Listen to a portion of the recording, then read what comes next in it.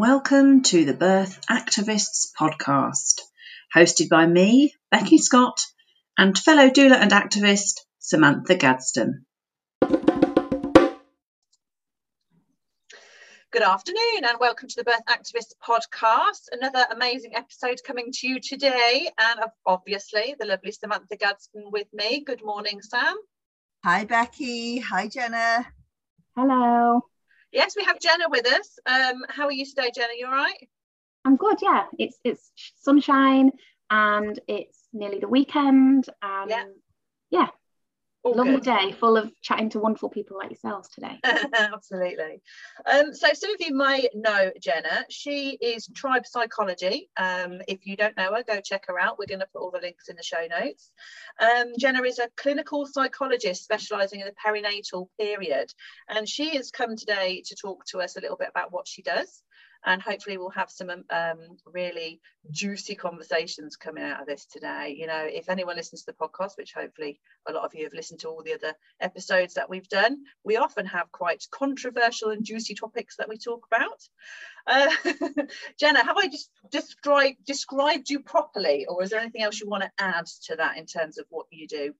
No, that's exactly right. And I guess sort of in various arenas I've started to own and add the birth activist title to sort of not differentiate me from other perinatal psychologists, but because I feel like that's an important part of my identity and who I am and the work that I do outside of the therapy room. So yeah, like I'm becoming more comfortable with that being a public part of me as I develop. Hence why you're on the podcast, yeah? Hence why I'm here, yeah, definitely, yeah. It's something that Sam and I have talked about on previous podcasts, and we had one quite early on when we started with another doula called Paula about being an accidental activist. And you're so right, anyone sort of working in maternity in the birth world, it does often become part of the role we play is that activism and, you know, ensuring people's rights are protected ultimately. And I think that the big part of it for me is that I want to do more work outside the therapy room because, and I say this a lot, I do sound like a broken record if anyone's heard me speaking elsewhere. But as a psychologist working in perinatal, the tendency is that we sort of see people when they're having difficulties, when they're having struggles, and what we know about the systems and about the way that things are set up is that that much of that is avoidable. And I don't want to spend all of my time. I mean, I love my therapy role and I love working with the clients that I do, but it feels a little bit futile and like firefighting to spend all of my time pulling people out of the river or helping people to get themselves out of the river would be a better way of describing it. I'd rather go upstream and see why they're, and I always say this, falling in or being pushed in. And so that's why it has to be part of it. That's why it's the preventative measures rather than the reactive, isn't it? And anyone that works in a caring profession and you know, helping people will, you know, recognise that, and it's quite poignant in the birth world, isn't it, as well? Yeah, and it's might be helpful. What does a psychologist do, Jenna? Jenna, not Gemma. No, it's okay. So a clinical psychologist essentially supports individuals, groups, couples and systems when there is essentially a problem or some level of difficulty, and whether that's around someone's emotions or a relationship, things not working the way that would be best for the people involved. And I'm doing it as a very wishy-washy generic description because clinical psychologists often they do work beyond the therapy room, they do work beyond the one-to-one. But when we do work one-to-one, we're often working with lots of different dynamics and approaches to try and understand everything that's had an impact on a person. So we don't work with, most often we don't work with one particular therapy. So we don't see things as being attributed to a person's thoughts, for example, and we don't just work on changing their thoughts. We'll look at how that links with things like the distress, but we look at systemic influences, we look at history, we look at context, we look at relationships, we look at emotional reactions, we look at the body.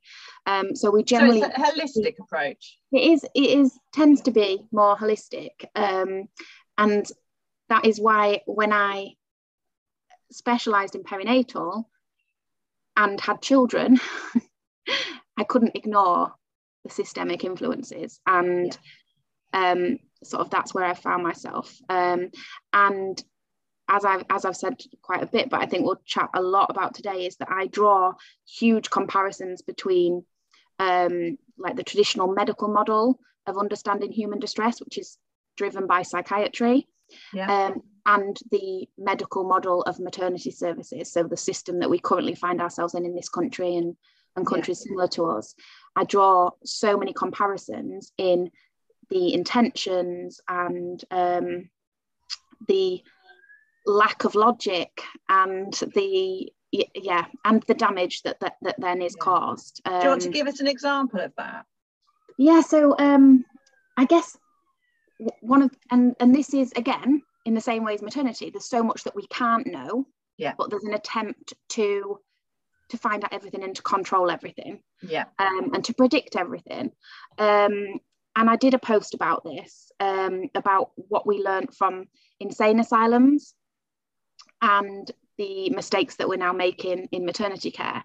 So at one time, people who were diagnosed with a mental health difficulty were all basically sent to asylums in this country. As recent as, they were only actually sort of decommissioned and gotten rid of eventually in the 1990s.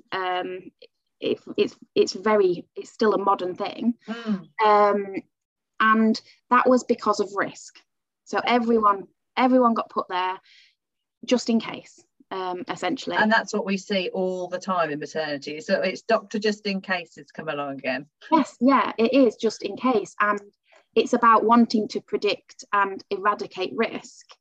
And what we found with insane asylums was that actually the side effects of putting everybody in those places and doing things to them to try and understand how to make them more compliant, or how to make them more predictable, less violent as well. There was some undesirable, unhelpful, and potentially harmful behaviour happening.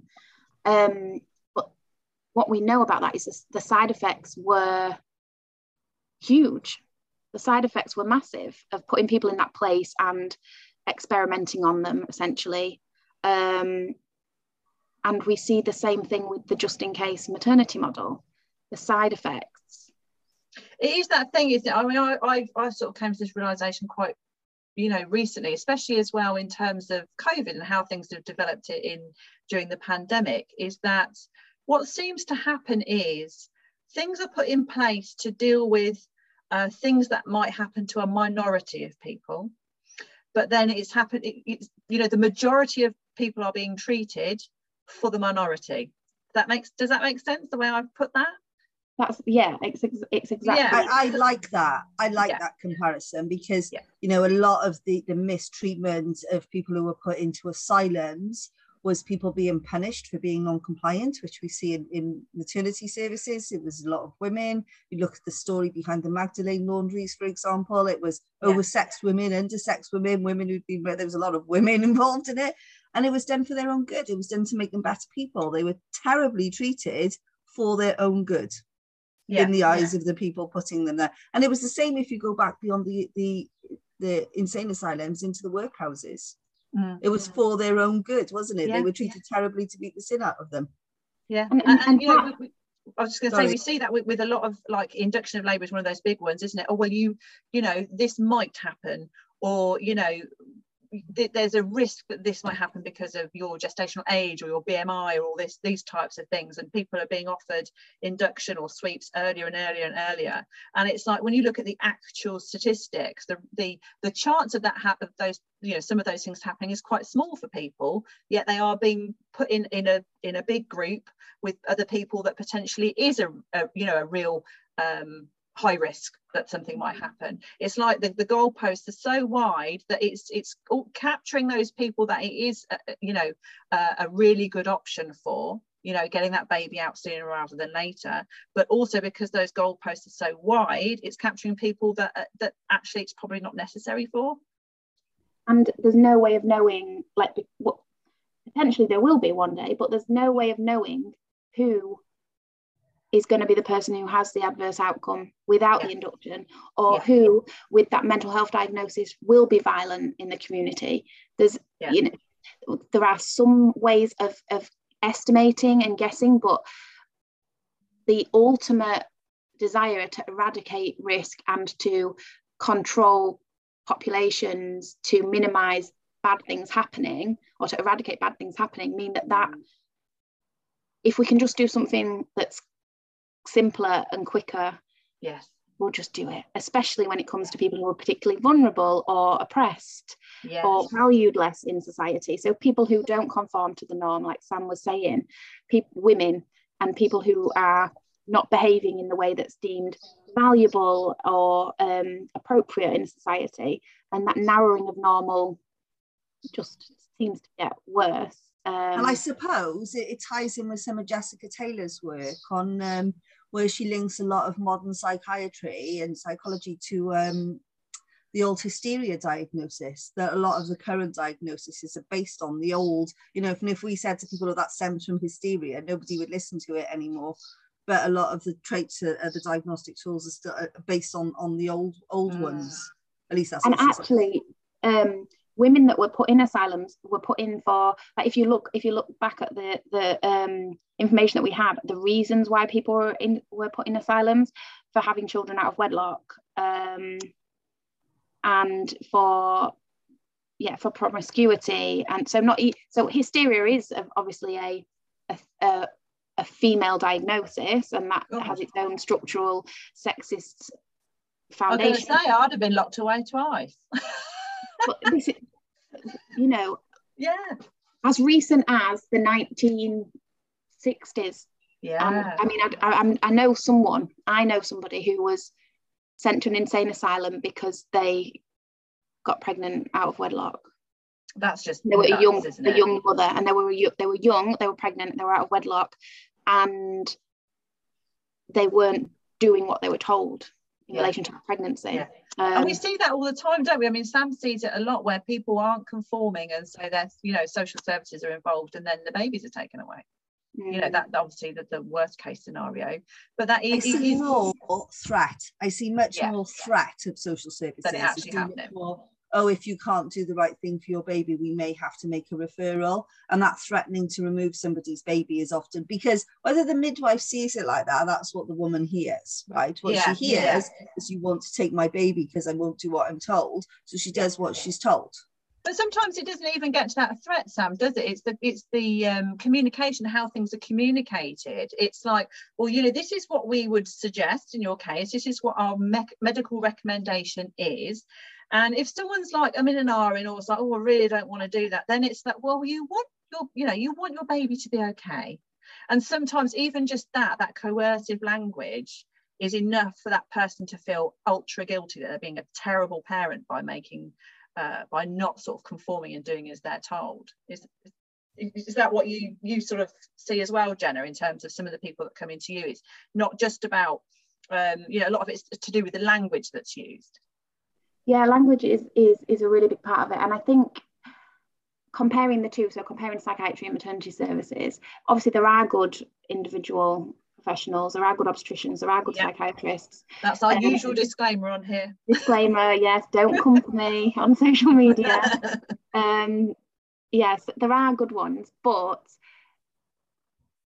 the way that informed consent is or isn't ascertained, and the information that's actually provided to people is very one-sided in psychiatry and very one-sided in maternity, and it's always about the risks of not doing what they recommend or not taking this medication. So like, you might get told if you get given some medication, some antidepressants, this will help your mood. You never get data on how effective it is. Yeah. You never get data on, you might get told to read the inside of the packet, and obviously for legal reasons, you'll get all of the side effects listed, but actually it's even worse in maternity, isn't it? Because has anyone ever been showed the inside of the sleeve from like a pitocin, or something, a pessary, any of those things? No. And I went to an induction with one of my clients. Now, obviously, she was fully informed because she was my client, right? But she'd been booked in for induction. She went to the induction. I went in with her. This was pre-COVID, so I went with her to sat there into the ward, and they gave her a leaflet. And that's what they class as fully informing somebody on a process that can take 5 to 7 days, involves numerous different interventions and drugs, has massive potential side effects. There's a leaflet, a little foldy leaflet, about 6 sides of so A4 folded into 3 on 2 sides, and, there was women in that ward saying, we could hear them because you're there and you can hear, and they're saying, oh, I've been here 12 hours now. Why haven't I got a baby? How is that informing anybody of anything? It's not. Yeah. Right. I think we have moved on from the asylum situation in psychiatry, and there was lots of political reasons and financial reasons around why it ended, but also human rights reasons, rightly so. But we have moved now to a place where we think about, when we think about risk assessment, we actually think about, so obviously I work in mental health services, and risk assessment is part of that. And we think about positive risk taking and supporting people to have a good quality of life and good well-being, and balancing that with the risks of harm to them or harm to somebody else. And we're not there yet. We're not there with maternity in terms of sort of joining the dots and seeing beyond this just in case. Yes. Right. This just in case is just fear driven, and when we didn't understand mental health as well as we do now, or we didn't have as many other options available for supporting people and to promote mental health in the first place, it was fear driven why people went into asylums, and the reason why people go onto the induction conveyor belt is because of fear. 100%. And then when we're in a system that is underfunded and understaffed, where's the room to change that? Who is the onus on? And obviously what we know as birth activists is that the onus now has to be on personal responsibility of people that may end up, or that are going to end up, or have the option to be within that service, because of the way that things are, and because that fear is not getting any less, is it? No, absolutely not. The problem with personal responsibility to a degree is this perspective of privilege is, you need access to the internet, you need to be educated enough to be able to read and digest and take in quite complex. I know we know how to give birth. Like I say to my clients, nobody taught you how to wee. You don't actually need me to tell you how to give birth, but we've had that driven out of us by society. And it just worries me. I agree with you, but it is also a privilege. And what I see when we're talking about vulnerable and underprivileged women anyway, is that if they try and exercise their personal responsibility, they get beaten over the head with a big stick and threatened with social services. So it just becomes a massive, you use the word control, it becomes a massive, well, I do know this. Oh, you know better than the doctor, do you? Oh, you think you know better?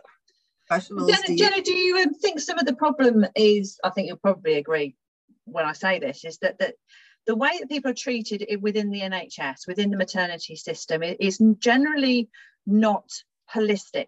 So you will get some practitioners that are great. They will look at the whole picture and have that discussion with that person. There'll be a lot of time spent with that person, but they are a little bit like unicorn poo.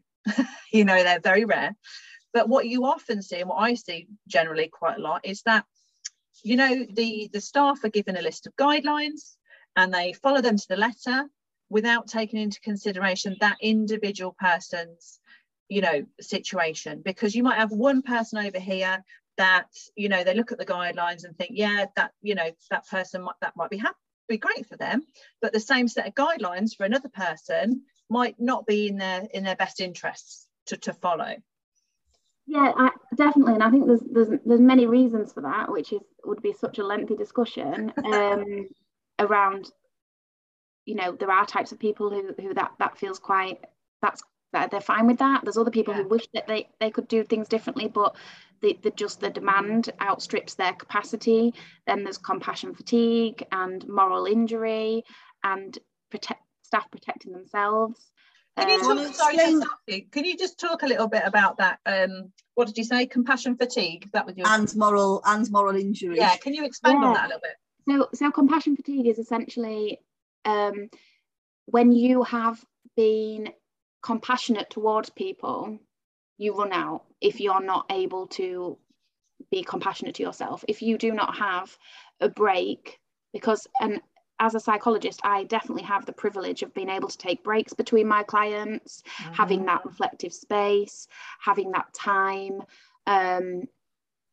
It's not a conveyor belt for me, but it's a conveyor belt for midwives and for maternity staff, and they do not get that break. And eventually because you don't have that processing time in between the people that you're running to on the ward, you have to stop caring. It comes almost like an automatic. It's an automatic thing, then, isn't it? Yeah, it's just not. No one's made a conscious decision to not care. I mean, obviously, like we say, there's good and bad everywhere. There are bad, you know, but generally speaking, the compassion fatigue is that they do not have anything left to give. They've given everything, and I experience it. So if I've had like quite a challenging day at work, I'll come home, and if my husband or my children want anything too emotionally demanding from me, they're not going to get it. I can't do it. You can't. It's not unlimited.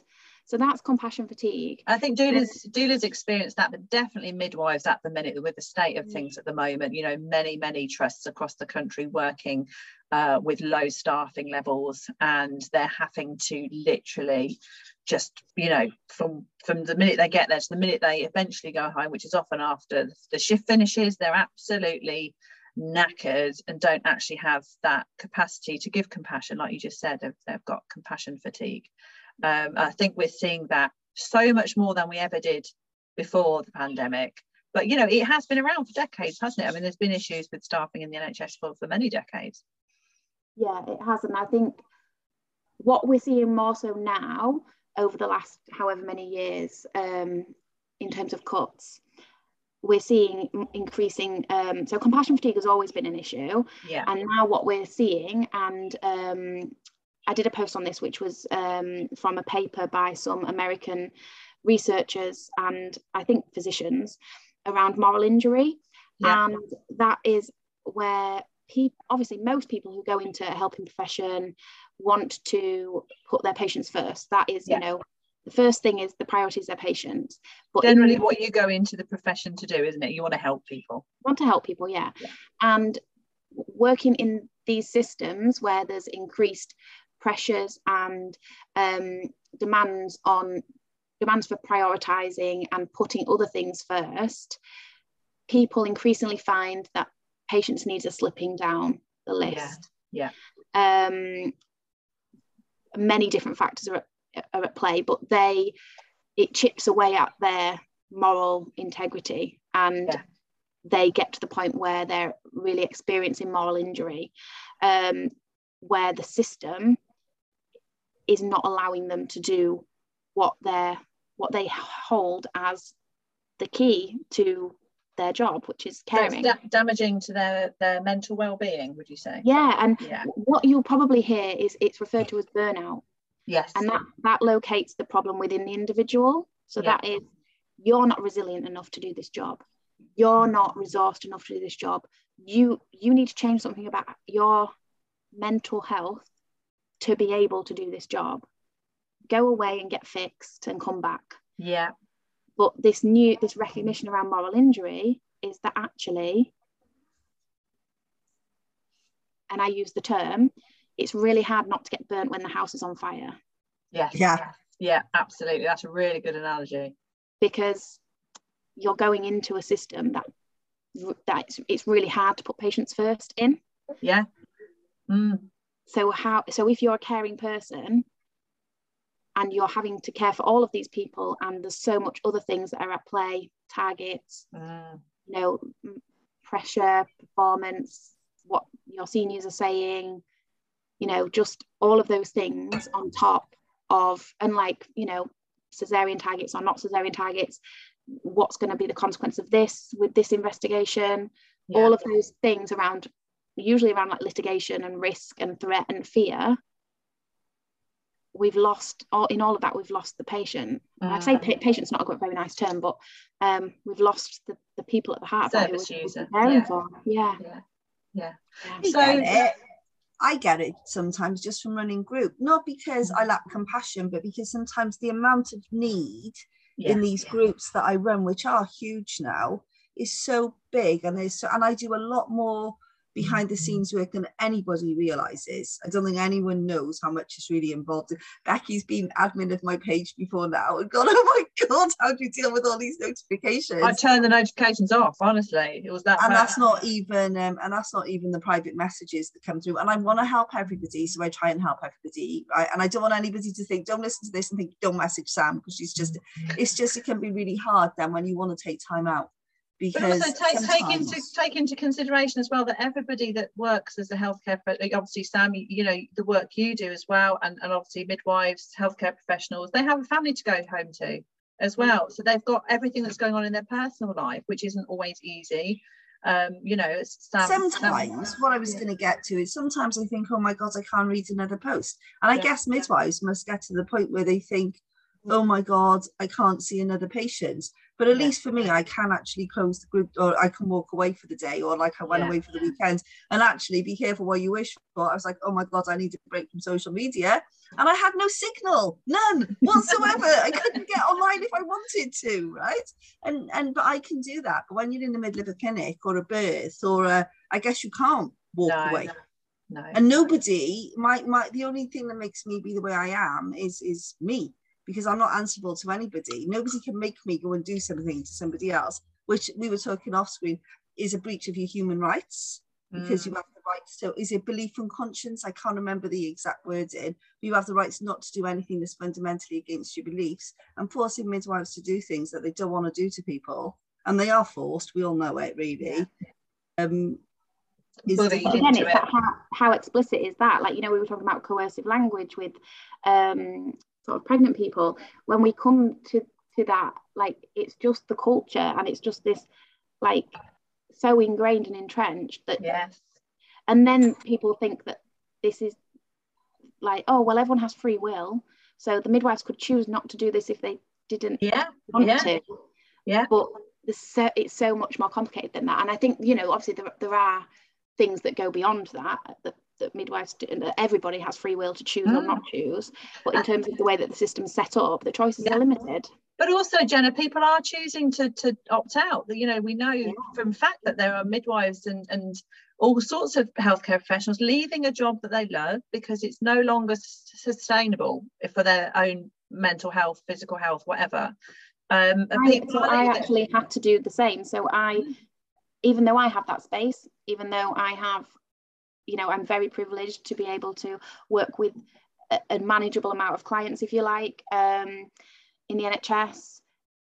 I couldn't work in the NHS full time anymore. I work part time and I love it and I love what I do. But for my mental health, and you know, it wasn't a situation where I got to breaking point, but I didn't want to go back. Why would you? Well, I haven't worked full time. To be honest, I haven't worked full time in the NHS since 2017. So and but some people don't have that luxury and privilege of the choice either. Then what we're left with in the system is people who really probably did go in really wanting to help, but then so it's difficult, isn't it? Because we still have the pregnant women and people at the heart of what we want to challenge, but then you'll have midwives who are in the system, who are struggling, who are trying, feeling like we're attacking them by being birth activists, and it's so divisive. And the thing that I say when anyone is sort of challenging someone else who's at the heart of it has the same aim but may not be enabled to do that is, don't look beside you, look up. Like, and that you know, infighting is essentially what the people in control, the people in power divide and conquer, isn't it? Divide and conquer. They Because want us all squabbling between ourselves. Absolutely. Yeah, absolutely. Let's carry on locating the problems at this level. Yeah. And let's you can name each other, you can slag each other, and that's fine, because nobody's questioning any sort of bigger narratives. And like you said, that blame us, I guess it is blame, is put on the individual that's working in that system. No one ever looks at the system and says that's the problem. It's like, this is as it is. Yeah, we do know it is. But I mean, those in higher places don't think that. They're like, well, we need better staff. Let's talk about the NHS a second, and something I'm dealing with my daughter, where we won't go in detail because you don't need to know, but the school has accused me of not following up an appointment. Now, I can't follow up an appointment unless I go through the GP, because the GP has access to whoever they have access to. I don't even know what department I'm trying to speak to. I've now spoken to 5 different departments who deal with relatively the same issue. Yeah. And every single one of them says, it's not me, it's them, it's not them, it's me, it's not me, it's them. Oh, it's your GP, it's your GP. They haven't done what they're supposed to do. And from where my end, they're the only people who've been trying to help us. But what I see from the outside, and I had the same when she needed dentistry care as well, is there's all these different departments of the NHS who deal with vaguely the same thing. How many managers are there to run these 5 different departments that all deal with vaguely the same thing? They're all sending letters back and forth to each other. Yeah. So there's the PEDS, there's the public health clinic, there's the school nurse, there's the GP, and there's another clinic that I'm not going to name, but they're all different sections of the NHS. How much money, time and effort does it cost to run all of these? And when she needed dentist care, they'd outsourced part of what she needed to do, and the outsourced private dentist that they'd outsourced to went on furlough, so they closed. So the NHS staff were all trying to pick up the pieces, and frantic parents ringing them up going, where's our appointment? What's happening with our daughter? Because the people who were being paid by the NHS who furloughed all their staff are gone for the whole of lockdown, and the NHS staff are being left to pick up the pieces of this random piece of privatisation. And this is what we were talking about in terms of the NHS isn't holistic. Yeah, no, not at all. Because they don't communicate. Systems don't communicate with each other well enough. Not at all. In terms of physical health and mental health, so obviously my primary role is in perinatal mental health. As a perinatal psychologist, and it's only in a very minimal way that we in the NHS are integrated with maternity services, and it's sort of like you say, you refer on to a different service, and then sort of that's sort of a separate thing. And as a psychologist, I said the way that I work and the way that we work generally is more holistic, where we see physical and mental health as completely inseparable, affecting one another, and that we need to look at the whole person to make sense of how to improve that person's life. And I think in the NHS, they did start to do, before cuts and COVID and things, they were trying to get back to that with, so like elderly people who generally would have more complex or multiple needs, they were trying to have like going back to having a named GP. Yes. And sort of more family GP and care that's coordinated in one place to do with. There's quite a few case loading pilots going on, weren't there, for midwives as well? Continuity of care in midwifery, like. My eldest has complex eczema. He's 20. He's had eczema since he was a little boy. Now, when he was a little boy, you had a GP, yeah? So in that time, my youngest is 9 and my eldest is 26. So in the time since my eldest was a little boy, you go to the GP, his eczema was really bad, we were trying different things, but every time we went to the GP, we weren't starting from scratch, because our GP knew him, he recognised him, he knew where we'd been before. But now our practice has got loads of different GPs. You never see the same GP twice, and every time you go in, you're almost starting from the beginning, or they're trying to pick things up from a computer note, or that lack of continuity of care that we see in midwifery, which we know is costing lives. Lack of continuity of care in midwifery costs lives, because it's the most effective way of saving women and babies and people's lives is continuity. And people say we don't understand it. Well, I understand it. I understand it, because if you see the same midwife all the time and you're looking a bit peaky and not well, she recognises it. Whereas now, physically and mentally as well, because there was so I was having a chat with someone recently, and they were talking about sort of recognizing someone's mental distress early enough if they were their caseloaded midwife versus if they were in a team where they would just see. So in my first pregnancy, I think I probably saw about 8 different, because obviously in your first pregnancy you have a few more appointments. I think I saw maybe like 8 different midwives throughout my pregnancy, and then obviously on the labour ward as many as it took, sort of maybe 6, and then didn't see anyone. I don't think I saw the same person twice, antenatal, in labour and postnatally, and that was okay. I mean, I was fine, but you know, I might not have been, and it would have been much better if I'd had some continuity. It's so disconnected from supporting people holistically, and we know being pregnant is not an illness. We know that it's a huge life change. Being pregnant, you know, it affects you physically, not as an illness, but hormonally. It affects you emotionally. It affects your relationships. And so becoming a parent, giving birth and becoming a parent, like, we finally got matrescence in the dictionary, and we recognizing that as a huge life change, but the holistic support is not there. No, not at all. And we're talking here, Jenna, about people that are in inverted commas, like your average person going through the system. You look at the people that are outside of that have complex needs, that need extra support that you know, the people don't. You look at our, you know, black and brown people that enter in the system as well, that need that extra level of support and you know, extra things put in place to make their journey smooth. They are like 100 times worse off than our average, in inverted commas, people that go through the system. For example, I'm a supporting client at the moment. She has got a number of complex health needs and emotional needs as well. And I've been to 2 antenatal appointments with her, and both of those she saw different doctors each time, and each time she saw 3 different sets of doctors. And then I was in the hospital. They'll tell you different stuff.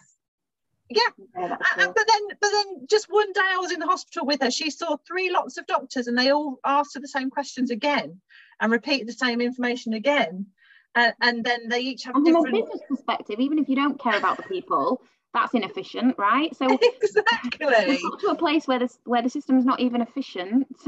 That's what I was trying to get at with the number of different departments. My daughter doing the same thing. Inefficiency. And it's like, well, you know, look at the funding of the NHS, and you know, they say, oh, we need more money, but actually if you looked at the systems and how they work or don't work, as the case may be, and you know, implementing some changes there, and you know, there are a lot of people that are against case loading, the continuity of care in midwifery, but that's because it's not been implemented correctly, you know, in a way that's going to be good for the midwife, you know, sustainable for that midwife to work in that system.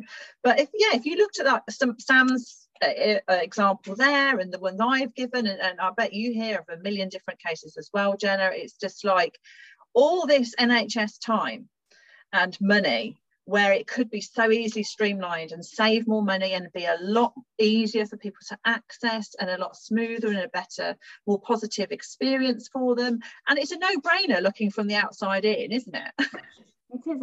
And I think the reasons why we're where we are, obviously lots of financial, political, societal stuff, but also with this drive to control and make things predictable, it's something that I work a lot on in the therapy room as well. So you can sort of really draw parallels. So people want to know what's going to be happening in their future. They want to know if everything's going to be okay. They want to know that, like, the first thing people will be like is, can you help me? Like, and sitting with that uncertainty and recognizing that in life is really hard for a lot of people because of the society that we've created that doesn't tolerate that level of unpredictability and that not knowing. That does make us as humans feel a little bit out of control. If makes us feel a bit anxious, and it's made worse because society tries to like, that's the science is like, let's learn about everything and let's control everything, and let us make the decisions about everything. And so we are all complete control freaks compared to, you know, hundreds of years ago when we didn't have that. And obviously there are huge monumental benefits to like the scientific revolution and things like that in terms of improving our lives. But actually the core of human distress that I often work with people, and when you look at the systems that sort of drive that, is around intolerance of uncertainty. Yeah. And we're so controlled. I think I might have said this on this podcast before. My daughter's friends had a row with their teacher in school about not being able to go to the toilet when they want to go to the toilet. And they were like, well, it's a breach of our fundamental human rights. And the teacher's like, but we let you go to the toilet. And the girls, you know, you let us go to the toilet when you say it's okay to go to the toilet. It's control. And we're controlled from a really young age in a very structured society. You know, people who sit outside of that norm are seen as weird. You know, I home ed one of mine, Becky's a home editor as well, and we're seen as weird. And you know, people seem to think difficult. Like I used to challenge so much stuff at school around like, this doesn't make sense, or why are you asking me to do this? Like, can you tell me why this is important for me? And you get labelled as like the godly one. It doesn't get detention. You get punished. If you're just questioning something, doesn't mean you're going to decline it. It just means you need more information to be able to make that choice or that decision, doesn't it? And I don't agree with punishment-based parenting styles. I have my own parenting group, so I have banned detention and isolation and after-school clubs from my daughter's life, as I don't see how they help. Evidence is that homework isn't effective. The actual evidence says that children don't do any better because they're given piles of homework. And if you look at the academy schools, which thank God we don't have them in Wales, right? And they're ableist. You have to look your teacher in the eye. You have to shake hands. If you know, my 14-year-old's autistic, he's not looking anyone in the eye. And why should he be forced to? Because of what? What who does it benefit? That's the question. Who does this control benefit? And these teachers who all think they're doing the right thing are controlling the children. They themselves are controlled. And these are the people teaching consent to the future generation. And then I think, well, how are we expected anybody, because midwives and healthcare professionals, I said this yesterday, in my opinion, no longer understand the meaning of the word consent. And they think that badgering people until they cave and agree is just an example of their amazing persuasive powers, and not because they bullied and coerced somebody. They actually think that's consent.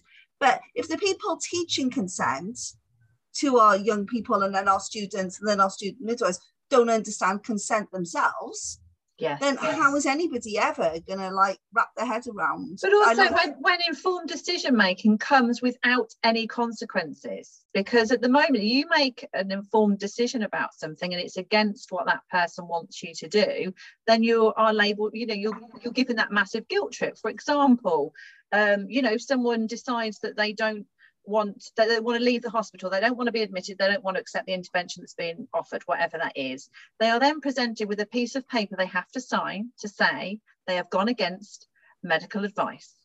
So that is, you know, just that piece of paper. Obviously, you know, we understand as people, you know, I've worked in the NHS myself, the risk of litigation that the NHS are so worried about. But that person having to sign that bit of paper then thinks, oh my God, I'm such a terrible person. You know, they're made to feel so guilty, even though that person's not said, oh, you're making the wrong decision. That's a terrible decision to make. They've been like, well, yeah, you do have the option to go home. That bit of paper is like, it's in writing now that I've actually not conformed, and that can be quite powerful, can't it? It can, and I think it really, as somebody who has been parented in a way that I've been able to make individual choices, and to it starts with parenting, it starts with education, and I feel comfortable questioning authority. I feel comfortable asking for more information, but there's so many people that don't. And it really does, as Sam says, it really does. The people that are teaching us around bodily autonomy, consent, having conversations, making individual choices that are right for us. If we are raised to a point where we don't know what's right for us, we just know what's right for the society that we live in. Who are we going to end up as? Like, where are we going to end up? Absolutely. we're going to end up with people who aren't authentic, who don't feel happy, and then there'll just be even more investment in mental health services. And well, that's what's been happening, isn't it, Jenna? That's what's been happening. It's like, all this the state of the maternity system, what do they do? Bring more mental health nurses in or midwives or whatever, because they're just treating the symptom. They're not looking at the cause, are they? And that's the same, and not acknowledging the side effects of the just in case approach, the control, the let's eradicate risk. You can never eradicate all risk. And we have this conversation a lot in psychiatry and in maternity services, but it just seems like the tunnel vision, this is the ultimate goal, and we're not actually even giving any attention to the impact of that on people physically or mentally. To be honest, the only thing they care about is a live baby. They literally do not care about the woman anymore. They don't. My client literally said that to me yesterday. They don't care about me. They're only interested that the baby's okay. What do you think, Jenna? We know that because we see it, and we see it. It's happening in America at the moment. We know that women and birthing people are not valued. It's historical, it's ingrained, it's about the people that are in power, which are usually white middle class men, and their enablers, and so it's still there. And I just guess the thing that I like to support people to do is to support them to feel okay, whatever's right for them, to feel okay with that, and also to acknowledge that there is always a level. You cannot control everything. You have to be able to tolerate some level of uncertainty, some level of unpredictability, and some level of risk to be able to live your life now and make choices and feel happy about them now. Whether that's in relation to your maternity care, whether that's in relation to your mental health, just your life. Like, as soon as you accept that you can't control everything, you can't please everyone, you live so much better. 100%. And that is a theme that just runs through things that I do in the therapy room, things that I do outside the therapy room, and it relates so much in terms of the systems that I work in as well. We have been taught, though, as a society, that we should conform with what everyone else does. That's the general gist of what, you come into this world, and most children are brought up to abide by the rules and not question them, and X, Y, and Z. And I think that's when you suddenly start to be, I think that happens, like, especially like for me and Sam, I think will agree with me, is that when you've got a child in school where they are not fitting in that box, because I was brought up to tell, I have to go to school. That's the way it is. You have to get a job. That's the way it is. But having a special needs child that isn't fitting in that box really just turns everything upside down and makes you question things. And that, for me, was a massive turning point in my role as a doula, in terms of recognizing that not everyone fits in that perfect little box that society has said we all should fit into. We all should be like this. We all should be like that. Not everyone fits in that. And actually, why should we? And it's really hard. I've practiced child-led parenting since my younger three. I wasn't so brilliant with my older one were born, but let's face it, the first ones are guinea pigs, aren't they? So my daughter was wearing a baseball cap pulled down to her eyebrows and a bandana pulled up to her eyelashes, right? So all you could see was her eyes. And we were sat at the table outside at the pub waiting to go to the theatre, and I said, look, take that mask off. You look ridiculous and it's rude. And we're sat at the table, and I got quite stroppy. And then I said to her, actually, but I had to apologise, because then I said to her, actually, if you want to sit there with a bandana pulled up to your eyes and your baseball cap pulled down to your eyebrows, that's up to you. But I've had to read, and I'm still doing it. I still had to say to her, I'm sorry. And when we came home, I said the same thing. It's up to you if that's what you want to do. Because, she wasn't doing anyone any harm. And if she wants to sit there, but I had to think. And I tried to change it. Even yesterday, even though she's 12, even though I've raised it, and she didn't do it, right? So the reason with body autonomy is there, because she was like, I'm not taking my mask off. And the more you tell me to do it, the more I'm going to pull it up. Yeah. Well, we've all had a level of conditioning in society, haven't we? And I think obviously differing levels, and they can change over time. It definitely has in my case. As people in power positions, and let's be honest, we are in a power position over our children to a degree. Yeah. We've not been taught to apologise to them either. No. Not being taught to say sorry, and that carries on into our work life. You know, I've had to really train myself when I snap in groups to say sorry to people, and I do snap. I'm only human, and what I really want to go is it's my group, you know. And sometimes I do say it's my group because actually, but if I'm snappy and rude, then I have to own it and say, look, I'm really sorry, I'm having a hard day today, you know, and I shouldn't have said that. And I'll PM people and apologise sometimes as well, but we're not raised to do that as adults, I don't think. No, to own our own mistakes. Sorry, we got a bit off on a tangent. Jenna, what do you do for private practice before we go, so that people have an idea? So I do work in private practice, supporting people with any manner of sort of emotional, psychological, relational difficulties in relation to their perinatal period. So whether they're family planning, trying to conceive, they've experienced loss, they're experiencing emotional distress in pregnancy, they're particularly fearful or anxious around birth in relation to any sort of historical difficult experiences and how that makes them feel about either the medical system or the physiological process of birth. And then with postpartum adjustment or emotional difficulties after birth. And I struggle to say, I don't ascribe to a diagnostic model of mental health, because I place it within the system, and I talk a lot about that on my social media around how society has caused the increases in postnatal depression, for example, around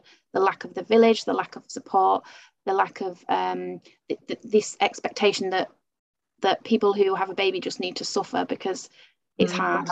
Yeah. And also the way that we're positioned as individual, like the individualistic society that we're at is where we should be able to look after ourselves and take care of ourselves and succeed. So I don't ascribe to a diagnostic model, but you might see me using that as like a common language thing, because that's the language that people recognize. But so I support people with things that would attract a diagnosis of postnatal depression, perinatal anxiety, most of which is all underpinned by trauma of some sort, but birth trauma or re-traumatization. So historic trauma that then comes to the fore around some interactions in their maternity journey, their perinatal journey. All those sorts of things. What would you say is one of the most common things you're seeing at the moment? I think postnatally, the most common, birth trauma is massive, and that's around lack of control and not being listened to. And the other thing postnatally that may relate to that, but may also relate to this idea around expectations and how we should be postnatally, is around people not trusting their instincts and their parenting ability, becoming anxious and feeling like they're failing as a parent, and that they're not good enough, and then that can tip into anxiety, or it can tip into depression. And like you said, that definitely stems, I mean, we can go back, very far with that in terms of, how they've been brought up, whether they've been brought up, praised or put down, or, also when as soon as you become pregnant, or even in that journey to conceive as well, it's a constant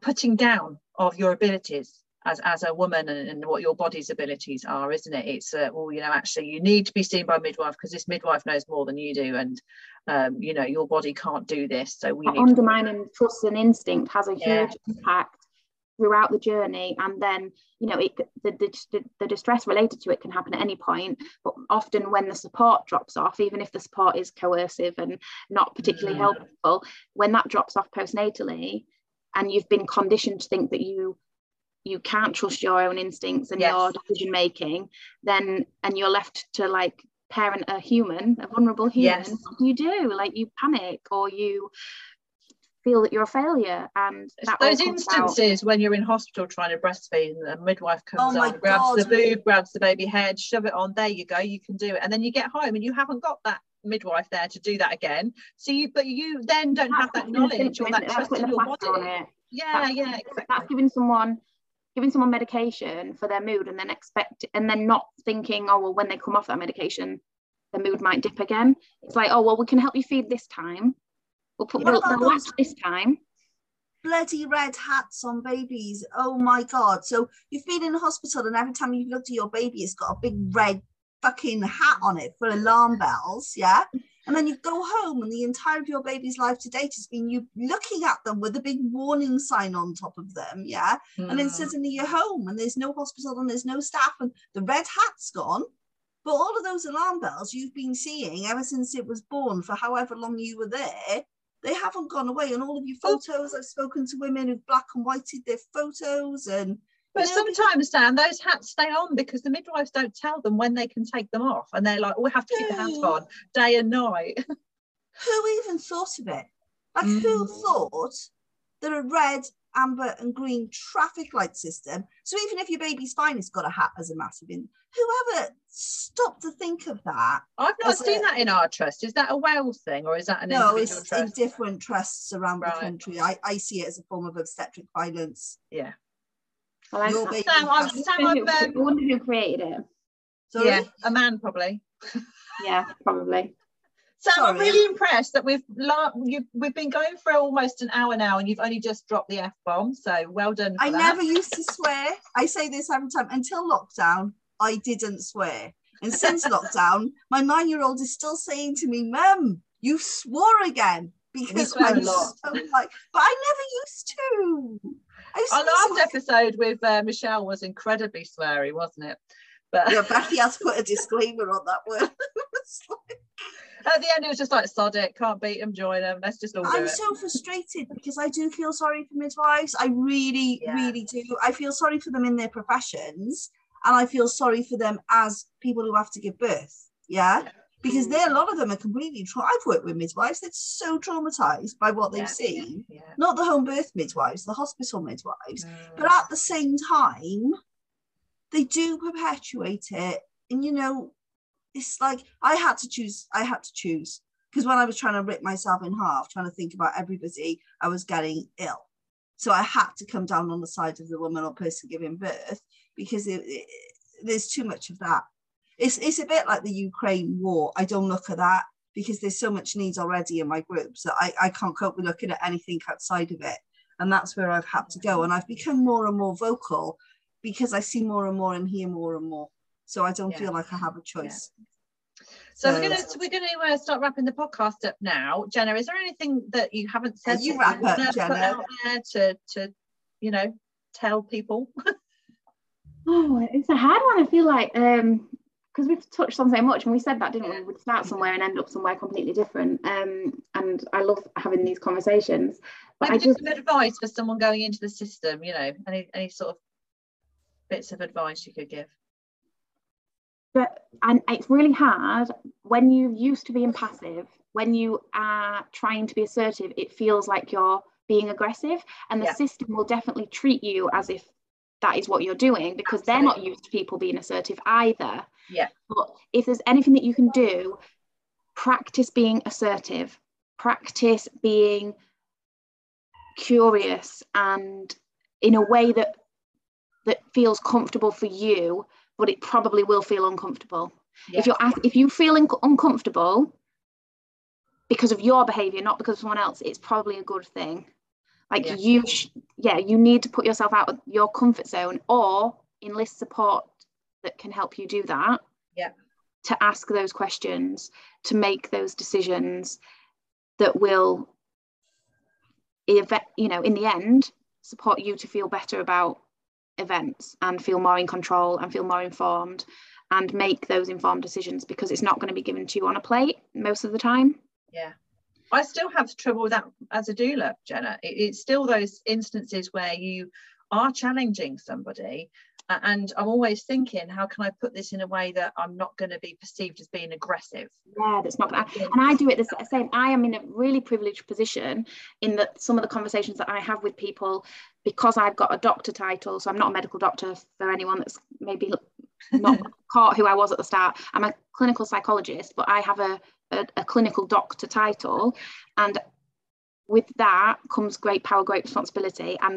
But I do have the privilege to be able to advocate. Like, a big role is advocating for people who would not be listened to. I can say some really challenging, abrasive things to midwives, to doctors, to psychiatrists, to people with lots of power, because I have recognized I have lots of power. And I'm saying exactly the same thing probably as what someone else who has less power than me would say. Yeah. But I recognise that it's actually sometimes received better from me, or accepted more. That's not the way it should be. It's the way it is. And so find someone who can be that voice for you if you can't do it for yourself. But again, that's tied up with privilege as well, isn't it, Sam? So much. Yeah, but you know, sometimes what I say to my clients, or not necessarily my clients, more women in my groups really, is if you really feel like you can't speak to them, but you've got all these questions, because they give me all these questions that they want to put to people, write it down. So I tell them to write letters to their consultants and midwives before they go to their appointments, take them with them, and it starts with, I'm really sorry it's not you. I find it really difficult to talk in appointments. These are the questions I would like you to answer. Have a copy, give them a copy, and then write down their answers, because you're not trying to speak in a passive position. So that's my tip for dealing with. But also as well, recording those appointments. Recording consultations. Yeah, because, you know, a lot of people that would struggle with that talking and asking those questions were also struggling with making those decisions in a pressurized environment. So recording it, taking it away, processing it, and thinking about it in the comfort of your own home when you're not feeling pressure with a doctor looking at you, I think is the next. And if professionals are being equitable, and I know that professionals have got an issue with being recorded, why? If you're doing your job properly, why do you mind being recorded? And you do have a legal... I've had to reflect on that as a psychologist, actually, because in some therapy modalities, we're more likely to record our sessions for supervision purposes, and sometimes we want clients to record sessions, and I was reflecting on this because of the whole you can record anything, and I was like, oh, that's really interesting. How would I feel if a client asked to record my session? Yeah. And I was like, no, I would actually be fine with it. But then I'm like, well, then who would see it? Why? And then that's just more about me. I'm paranoid about my own abilities. And maybe, you know, when I talk recording, I do mean voice recording, kind of. That's what was in my head. Because I can see why people mind having their faces recorded. Because you don't know where it's going to end up, do you? But when it's just the voice, I don't understand the problem. You know, if you've got nothing to hide from the way you're speaking to people and you're giving factually correct evidence-based information, like social services have got a real issue with being recorded. They do not like women recording. And the police as well. The police have got a real issue with being recorded, haven't they? And you see that so much. They have their cameras, and then when people start recording them, they really don't. You can see they really don't like it. I've just had a subject. It's got a lot of police officers in lots of trouble, hasn't it? Yeah, I've just had a subject access request come through. It doesn't matter what it's about, but all the names are redacted on it, every single name on it. So I've got no idea who is saying what to who, but my name is all over it. They're all allowed to know who I am, but I'm not allowed to know who. There's a whole load of questions about what's going on in public sector work, and I'm aware of most of them because of my other work in my village group. So I see a lot of how about recording stuff as well in some of the other podcasts, I think, as well. But definitely Emma Ashworth has got some really good posts about the legal rights to record. Knowing your rights, going in prepared with questions, recording your session, and like you say, just, you know, all the stuff we've covered have been so valuable for birth workers and, you know, people accessing the system as well. I think today, you know, like you said, Jenna, we've covered so much. Jenna, thank you so much for joining us. The conversation has been really useful, and I think it will be for many people listening to the podcast. Definitely for me, I've learned a few things having spoken to you today, so thank you for coming. Thank you for inviting me, and allowing me, because I approached you guys, didn't I? Because I was like, a long time ago, going over the birth activists. Yeah, you know what. Activist now. Well, you were anyway, right? You didn't need. You didn't need. Yeah. Thank you for having me so much. No, it's been really lovely to have you, Jenna, and yeah, definitely the invitation's open to come back again if you want to rant about something different. Yes, I'm sure there's always. Oh, let me get my list out. I have plenty. We only covered up to page 3 out of the 857. No. I'm impressed you've made notes, Jenna. Thank you so much. Thanks, Jenna. Thanks, Sam. Thank you. Right, that's it for today on the podcast. And so, yeah, see you again next time, folks. Bye. Thank you for listening to the Birth Activists podcast. Until next time.